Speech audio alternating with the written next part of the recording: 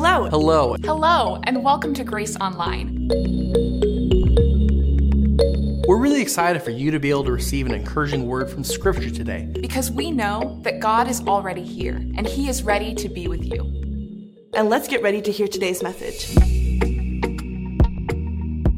Well, today, as we continue into our sermon series, Asking for a Friend, exploring questions about the Bible and faith, we have another question that's been put forth by a member of our community that we'll be addressing. Today's question that we'll be addressing is, does everything happen for a reason?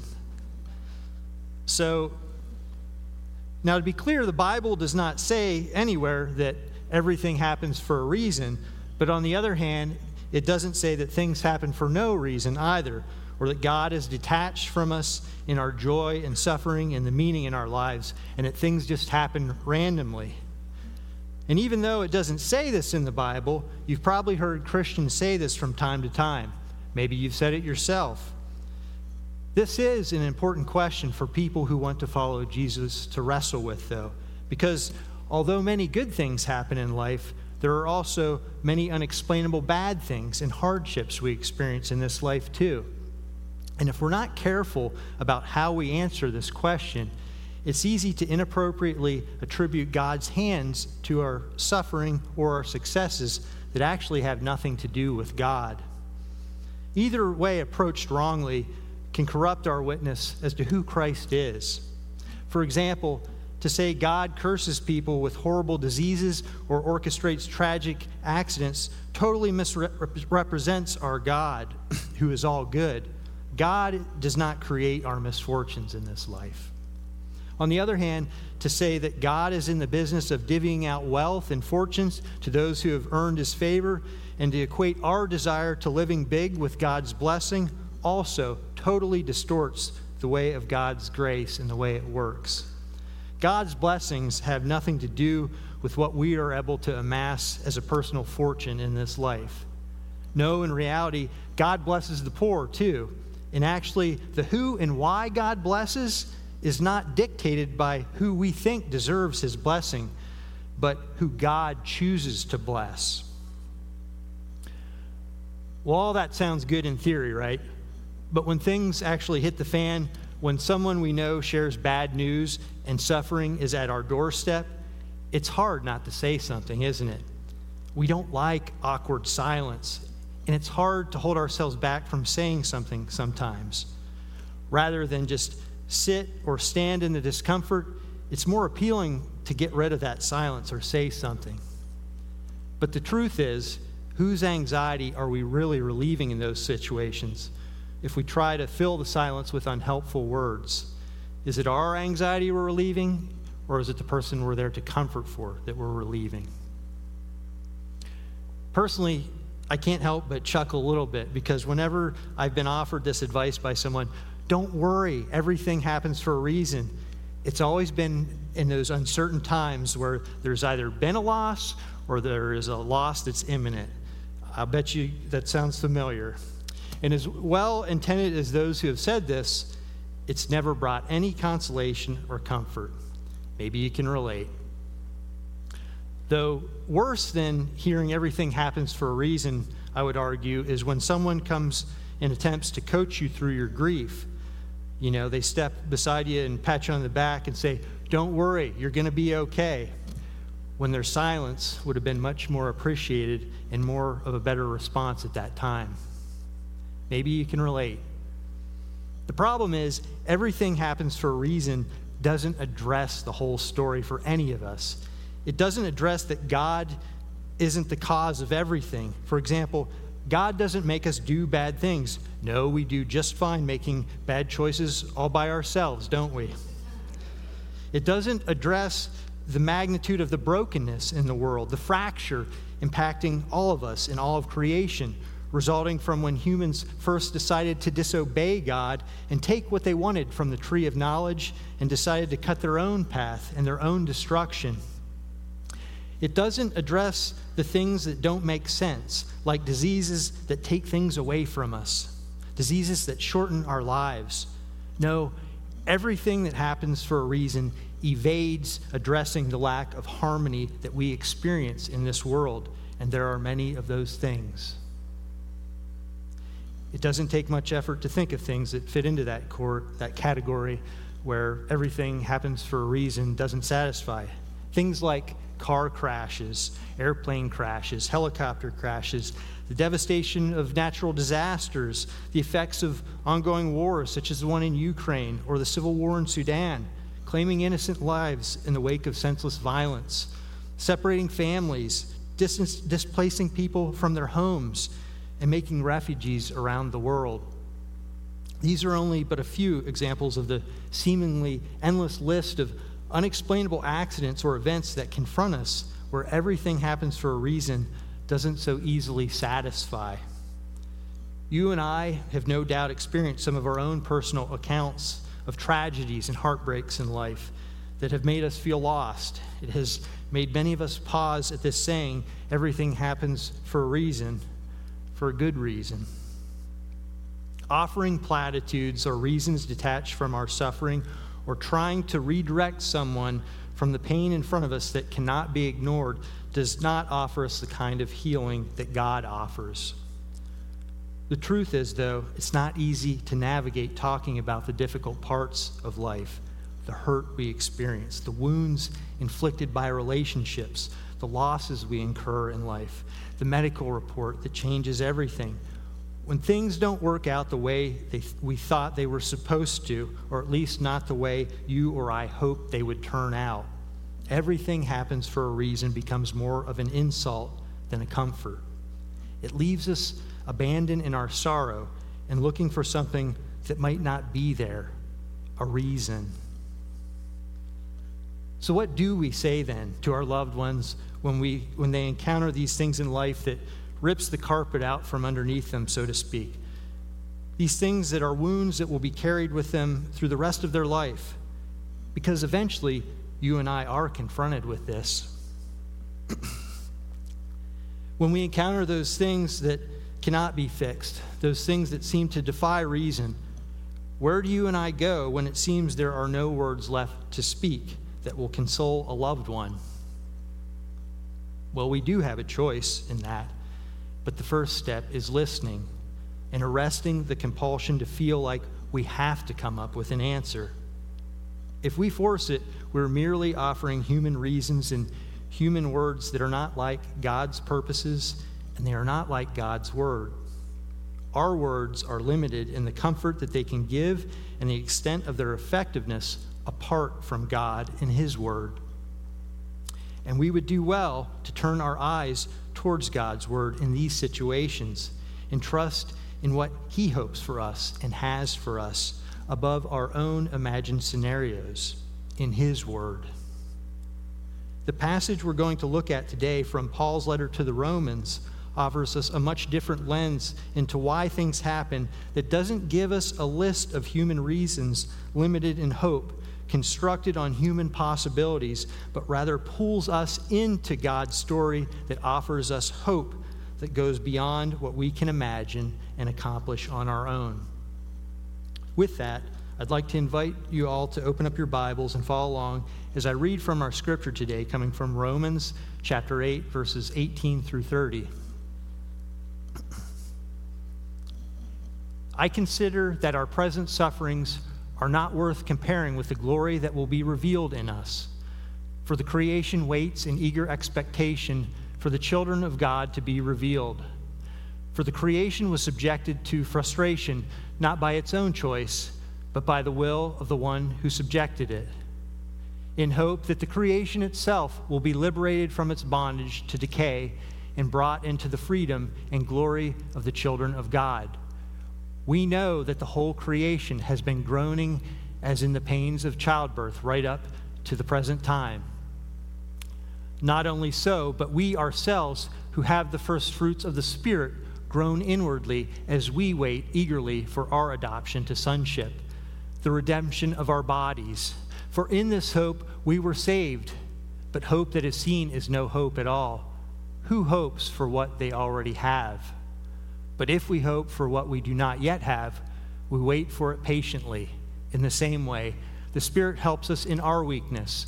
We do not know what we ought to pray for, but the Spirit himself intercedes for us through wordless groans. And he who searches our hearts knows the mind of the Spirit, because the Spirit intercedes for God's people in accordance with the will of God.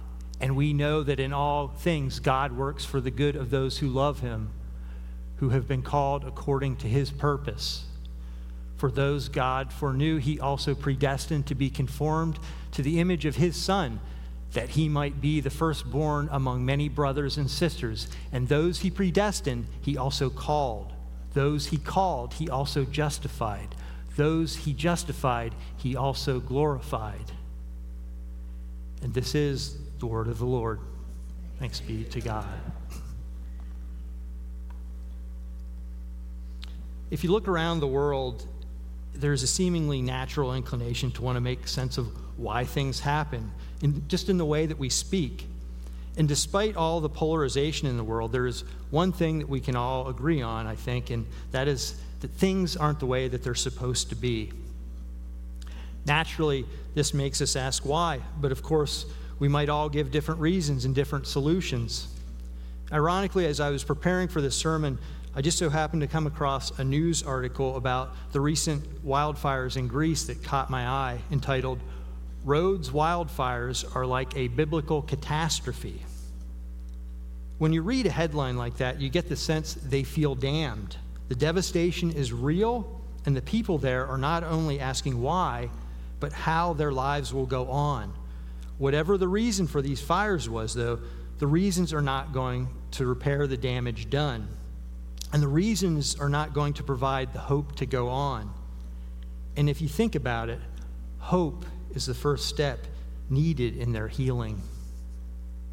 For those of us who believe in God, we have an interest in connecting our lives with God and figuring out what life is supposed to look like when we follow Jesus, though that does not mean that we know the whys for everything. For those who don't believe in God, there is still an inclination to want to make sense as to why things happen and how they are connected, even if for only the reasons of scientific reductionism. And there are also believers, if you think about it, that unwittingly fall into the trap of trying to use reductionism to explain why God does what God does. Of course, that's not grace. And we have great examples of this in the Bible, too. Think of poor Job and his friends, who had convinced themselves that the only reason for Job's suffering had to do with the sins that he must have committed. But in the end of Job's story, we find that not only was that not the case, but that God doesn't always want us to know the reasons, that the ways of God are inscrutable. We can be thankful we have a God who gives us grace and gives us second chances when we fall, and that he is not like the one Job's friends describe. No, the God that we have offers us grace and hope, a hope that when things fall apart, God has a way to put our lives back together. It might not look like it used to. It might not look what we expect it to look like, but it's a hope we can trust in because God is faithful. The text we read for today grapples with the reality that our good news, that all our good reasons for everything is tied to a cross. That all the suffering we experience in this life is suffering that is in solidarity with Christ in what he suffered on the cross for us, because we belong to Christ. And because this, and only this, there is no meaningless suffering. The Swiss Reformed theologian Karl Barth, remarking about suffering in our passage, says, God reckons with us precisely at the door of suffering, that it is that he justifies himself in our presence and teaches us through his Spirit to cry, Abba, Father. So it is at the door of suffering that we do indeed find our Savior. There are unexplainable aspects as to why this suffering comes about for us that we may never be able to ascertain. But as Paul teaches his readers, this suffering is not worth comparing with the glory about to be revealed to us. And this glory, this hope that we await is something that all creation, humanity, and even God's Spirit groans for the day when the effects of the fall will be undone, according to theologian Catherine Grebe. Did you catch that? Even God's Spirit groans for the full completion and redemption of all creation. It is as the Spirit intercedes for us with sighs too deep for words, or groans for us. Beloved, God is not the one creating the suffering, the tragedies in this world. He's rooting us on. He's with us in our suffering, eagerly awaiting for us to be made complete and redeemed through him. The world, creation, humanity is not the way it's supposed to be. In the meantime, he's inviting us to participate in his work, bringing glory to his name as he works through us. He's inviting us into new life through him that reflects his hope in our lives, in the lives of others he puts in front of us to be in relationship with. The way Christ works through us and in us works differently for all of us as we await for that final call, for his return, when the creation will be made visible to all. But it is always through his word that he is reaching out to us, the word that he creates with, renews with, and redeems with. It is through his word that God is always calling us into his work and revealing this word to us through his Spirit. It is a Spirit that he gives us that leads us each in different ways to bring glory to God. As Paul puts it, we know that all things work together for good for those who love God, who are called according to his purpose. You see, it's God's purposes that he puts in us. It's his Spirit that lovingly dwells in us, that reveals his word to us and brings us into his word, that leads us in his direction after we have been hopelessly and aimlessly wandering in our own directions, looking for reasons, looking for the whys, a wandering that separates us from looking up to where our help comes from, wandering that keeps us focusing on what we do rather than what God does. And when that becomes a habit, if you think about it, we get used to looking for human reasons rather than what God's plan reveals. That for those who love God, there's a different story than what humans can give, a better story. One that doesn't rest on our efforts, one that is not orchestrated by us, but one that he invites us into for his purposes. For example, Jesus could have raised anyone from the grave, but Jesus chooses Lazarus in a particular way to show his power to the world at a specific time, to the glory of the Father. If you pay attention to the story, Jesus raising Lazarus has a special way of glorifying God. It brings the people who love Jesus into his story. It creates faith in them. It generates hope in them. Lazarus being raised from the dead is a foreshadowing of Christ's resurrection, but it is also the powerful moment that sets in motion the plot to kill Jesus. It's part of the whole story of God uniquely. In the case of Lazarus, who Jesus raised, he is called out of death into life and joins Jesus' story. He and his family become agents of spreading the word and of the good news. The Spirit opens up the ears to recipients to hear and believe, to have hope that our Redeemer has come, that God's promises are true. This is the power of the gospel unleashed, that there is belief and hope in its wake as it is proclaimed. To write a biography of Lazarus would no doubt show that the salient moment of his life was to be a witness to God. His story is made part of God's story by God's saving action towards him.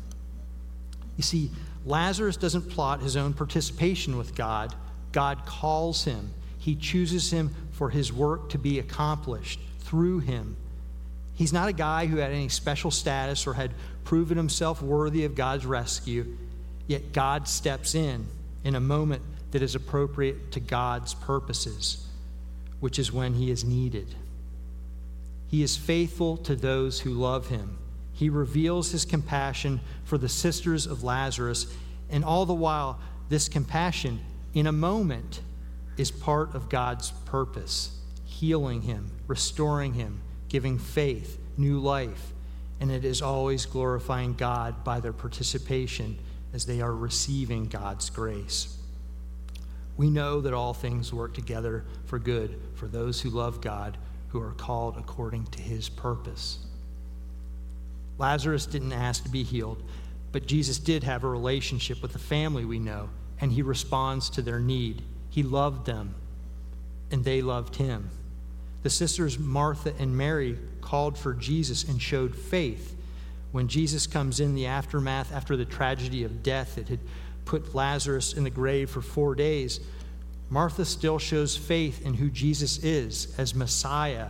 Martha shows us what hope looks like through the suffering, hope that doesn't give up, because her hope is in the one coming into the world, the one who brings us resurrection. God comes to redeem us because that's who he says he is, because his word is true when he says, I am the resurrection and the life. Those who believe in me, even though they die, will live, and everyone who believes in me will never die. He tells Martha this before his resurrection, and she believes him despite all the conditions surrounding her that would give her reason to doubt. Martha is part of Jesus' story. She is part of his word and is one of his witnesses that shares hope for resurrection. What is interesting, if you look closely, is that Martha only tells Jesus she believes in the resurrection after life, the future glory. She hasn't worked out yet that Jesus is going to prolong Lazarus' life now, but he does. God gives us something to believe in with his word, a word that gives life and hope, and something we can hold on to, a hope that we cannot see, but a hope that we wait for patiently. And he gives us his Holy Spirit so that we can receive and make sense of his word against the words of the world that give us no hope. God comes down and shows us that he is who he says he is, the one who brings life that defeats death, the one who all creation groans for to be redeemed, the one and only one who can bring things together in his name and break the curse of death. For those of us who follow Christ, we cannot be satisfied with everything happens for a reason. Reasons don't escape death like resurrection does. Reasons point us back to the futility of ourselves alone without Christ, focused on ourselves where we always remain fractured without him, trying to build ourselves up into something we cannot be without God with us. Without him, our life is a biblical catastrophe, still separated from the fall, hopeless in death and destruction. But that is not our future. Platitudes offer nothing to us. Christ promises to be with us always, even in our suffering, and teaches us to call out to him in our suffering, Abba, Father. He sent his Holy Spirit to be with us so that we can abide in him and his word, so that we get to be part of his story, a story that presses up against the barrier of time that is death, a story that breaks the barrier by not fearing death, but trusting God will clear that obstacle for us too, and bring us into his story that never ends. Amen.